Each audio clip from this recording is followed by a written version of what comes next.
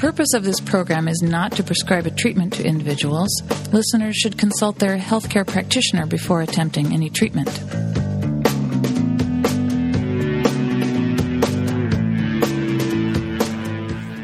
Good morning and welcome to Health Watch. I'm Dr. David Naiman, your host. Today's guest, Sally Fallon Morell, is a leading voice for a return to the traditional foods of our ancestors. She's the founding president of the nutrition education nonprofit Weston A. Price Foundation and is the editor of the foundation's quarterly journal, Wise Traditions. She's the author of many books, including the best-selling cookbook, Nourishing Traditions. She's on Health Watch today to talk about her latest book, co-authored with nutritionist Kayla T. Daniel, Nourishing Broth, an old-fashioned remedy for the modern world, the definitive cookbook that can help you treat symptoms of autoimmune disorders, infectious disease, digestive problems, and other chronic ailments. Welcome to Health Watch, Sally Fallon Morell. Oh, thank you, David. I'm very happy to be here. So tell us a little bit about what prompted you and Kayla to write a book about broth. Well, as you know, both Kayla and I had written about broth before. I wrote about it in Nourishing Traditions, and which I think was the first popular book to suggest that broth was really healthy for you. And then Kayla wrote a couple of articles about the science of broth, which are on our website, westonaprice.org. Well, what happened was an agent came to us and suggested that we do a book called Nourishing Broth. She herself had been helped very much. Her health had improved with broth. So we just thought that was a great idea. A wonderful opportunity, really, to get the science out there. And that's the part that Kayla wrote, and she did a terrific job. Well, tell us a little bit about the history of broth, because a lot of people, when they think broth, they might be thinking of bouillon cubes or other things that they can make a quick broth with. How is what you're discussing different historically, and how did that change come about? Yes, well, you can go as far back as recorded history to find people making broth. Certainly it's part of the European tradition, the African tradition. Surprisingly, even Native Americans made broth. They cooked up bones, and they thought it was healthier to drink broth than water. And, of course, in the Asian tradition, you find broth is like the basis of the diet practically. So for thousands and thousands of years, people have been cooking bones, or almost cooking them by accident, because they would just throw pieces of meat into a pot and cook them, and they'd get the benefits of the bones. And then what we have in Europe is the tradition that the stock or broth is the basis of delicious cooking. With Lescoffier, he said you can't do anything without stock. And there was this whole mystique and protocol built up around making sauces out of broth and soups. So what happened was, in the early 1900s, the food industry figured out how to imitate this taste. And the way they imitate it is with MSG. So what we've seen over the last 100 years, shall we say, is all these processed foods that have the taste of broth, but they didn't have to go to the trouble of making broth. So that's kind of the situation we're in today, except that thanks to this book and a lot of wonderful chefs, real broth is making a comeback. So when someone goes to the restaurant and it says that there's homemade soup or homemade broth, it is possible that they're getting something made with MSG or with some other instant product that doesn't have the necessary elements of a true broth. Right. So if you see that on the menu, homemade soup, the question you ask is this soup homemade with real bones, or is it homemade with a base? And the base is a powder that comes in a can that they just mix with water and add some chopped vegetables or whatever to make the soup. So if they say it's made with a base, that means it's made with this MSG-laden powder. But I find that more and more restaurants are making soup with bones, especially some of the more expensive restaurants, and surprisingly the hotels. Typically in a big hotel, you'll find the soup has been made with bones. So there's always been a folk wisdom that broth has a lot of health benefits. Bone broths have a lot of health benefits, and they're held in high esteem across culture, like you mentioned. What science do we have that this actually is true at this point? Well, that's what's really interesting about this book. Now, we don't have a lot of studies. In fact, we have hardly any studies where people actually studied broth. But we do have lots of studies about the components of broth. And doctors have used the components of broth in many ways. So the main component of broth is collagen, because that's what melts into the broth. The bones melt a little bit. We get a little bit of calcium, a little bit of minerals. But what really melts into the broth is the collagen.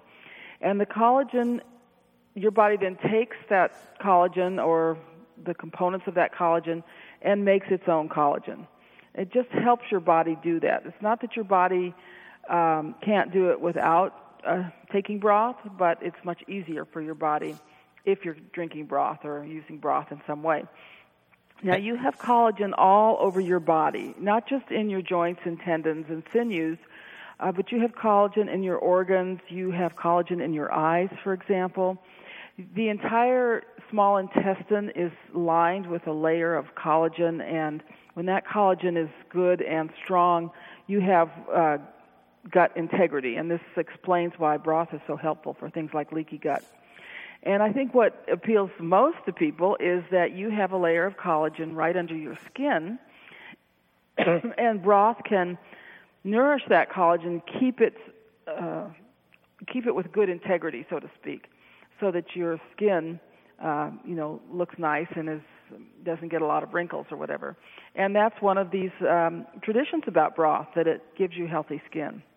Well, also, I would imagine you say collagen's not just in the joints, but we often think of collagen in joints also, and people who are taking either cartilage supplements or glucosamine and chondroitin, that perhaps a bone broth would actually be a better, more wide-spectrum approach. Exactly, because these supplements are just taking one component of the collagen.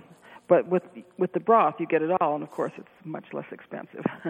Well, and the beautiful thing about broth, David, is that it's not just something you can sip out of a cup, but you use it to make gravy and sauce and soups and stews. So it's a very delicious way of getting your nutrition. Well, you mentioned less expensive, too. A lot of times we have people come on the show to talk nutrition, and some of the nutritional choices are more expensive, but a lot of these things that are required for a broth are often things that are cast away and would be quite cheap at the butcher's shop. Exactly. I mean, whenever we make chicken, we save all the bones and put them in Ziploc bags. Of course, it's pretty scary when you open your freezer and see all these bones. But after you've eaten a couple of chickens, you have enough bones to make your broth, and otherwise, as you say, they would just be thrown away. So the basic ingredient for your broth is free. So are there particular bones or particular parts of animals that should be used as the base of a broth versus others, or does it really not make that much of a difference? Well, to me, the secret ingredient is feet, because there's a lot of collagen, there's a lot of gelatin in feet, and what you want is a broth that's going to be jelly-like when you put it in the refrigerator. That's a sign that it's just loaded with all these components of collagen. Now, you can make broth without the feet, and it just won't gel as well, but I have found that, to me, the secret weapon, so to speak, is a pig's foot. And I'll put that in any kind of broth I'm making, beef, chicken, whatever. And also it's really great is chicken feet, but it's hard to get them. But the pig's foot you can find in almost any market.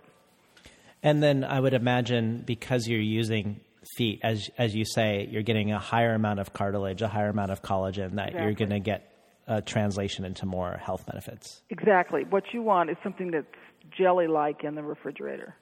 It wiggles. and you get that when you use the feet. Is there a health difference, Sally, between doing that and using marrow bones? Is there something particular to marrow that is beneficial to people when they're making a broth?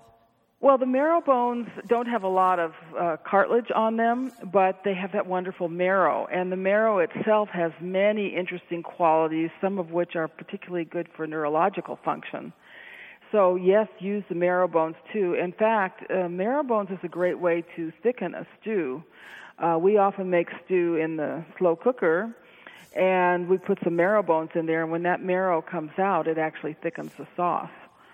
So yes, it's a good idea to include the marrow bones, but they're not the kind of bones that will make your stock get jelly-like. So let's talk a little bit more about the ways in which a bone broth could be beneficial for people with digestive complaints. You mentioned leaky gut, and I know in a lot of cultures when people are ailing, they're given broths because they're easily digestible. What other digestive issues would you consider good ones for people to make broths with? Broth is helpful for all kinds of digestive issues, starting with leaky gut. And one explanation for that is that it provides a collagen for this collagen lining of your gut. There are other, we don't have all the reasons that might help. The glutamine in broth seems to be very helpful for digestion and for the gut. The fact that broth is a gelatin, a gel, there's an old theory by a man named Francis Pottinger that when we eat food, if you've got this gelatin with your food, that it attracts all the digestive juices and helps you digest things much more thoroughly and much more easily. So that's another explanation for why broth is good for you. I know that in some of these special diets for people with leaky gut or autism, things like that, the broth is the number one thing they do. They pretty much get off all food for a brief period and just do the broth to let the gut heal. And then they slowly add other foods. And by the way, people who have trouble with meat, I've had a lot of people tell me they can't eat meat, it doesn't agree with them. But I always say, well, make a soup, make some broth, and then just chop up a little meat into that broth, and I think you'll be very surprised that you can digest that meat very well with the broth. And then what about a concern around the way in which the animal is raised in terms of how much or how little health benefit is translated into a broth? We did quite a bit of testing for this book, and we surprisingly did not find much difference in the things we were testing for. We tested for things like lead, for example, and we didn't find that broth made with conventional chicken had more lead in it. Calcium is pretty much the same with both types of bones. What the big difference that you see, and you'll see this when you're preparing it, for example, if you make broth with a conventional chicken, you'll get a lot of scum, a lot of foam that rises to the top, and we always suggest that you skim that off. Whereas if you make broth with a pasture-raised chicken, you'll see very, very little scum come up. And that scum is where the impurities are. It's a way of getting those impurities out because you can easily skim it off, but you definitely see a difference. The other difference I notice in making beef broth, if I'm using a pasture-raised animal, let's just say an oxtail from a pastured animal, you don't get any unpleasant smell from it, whereas making broth from bones from a supermarket, sometimes you do get a smell that's not great. Let's put it like that. In Nourishing Broth, you also talk about the difference between what you call long-cooked versus short-cooked broths. Can you talk a little bit about those? Well, depending on the animal, that's what determines the time. Now, chicken, I pretty much do it overnight and no longer. Fish broth releases its gel, releases its cartilage very quickly in about 40 minutes. Whereas the bones from beef, for example, you would cook quite a bit longer, maybe 24 hours.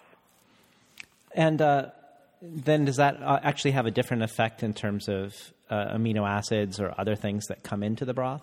The only thing that's going to be higher is the glutamic acid, or the glutamine, and that's okay for most people. If some people are extremely sensitive to it, and then so if that's the case, you would want a short-cooked broth.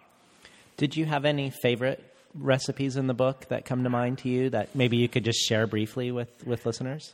Well, my favorite recipe is a reduction sauce. So you need to have some chicken broth or beef broth on hand, and let's just say you cook a lamb chop in a frying pan.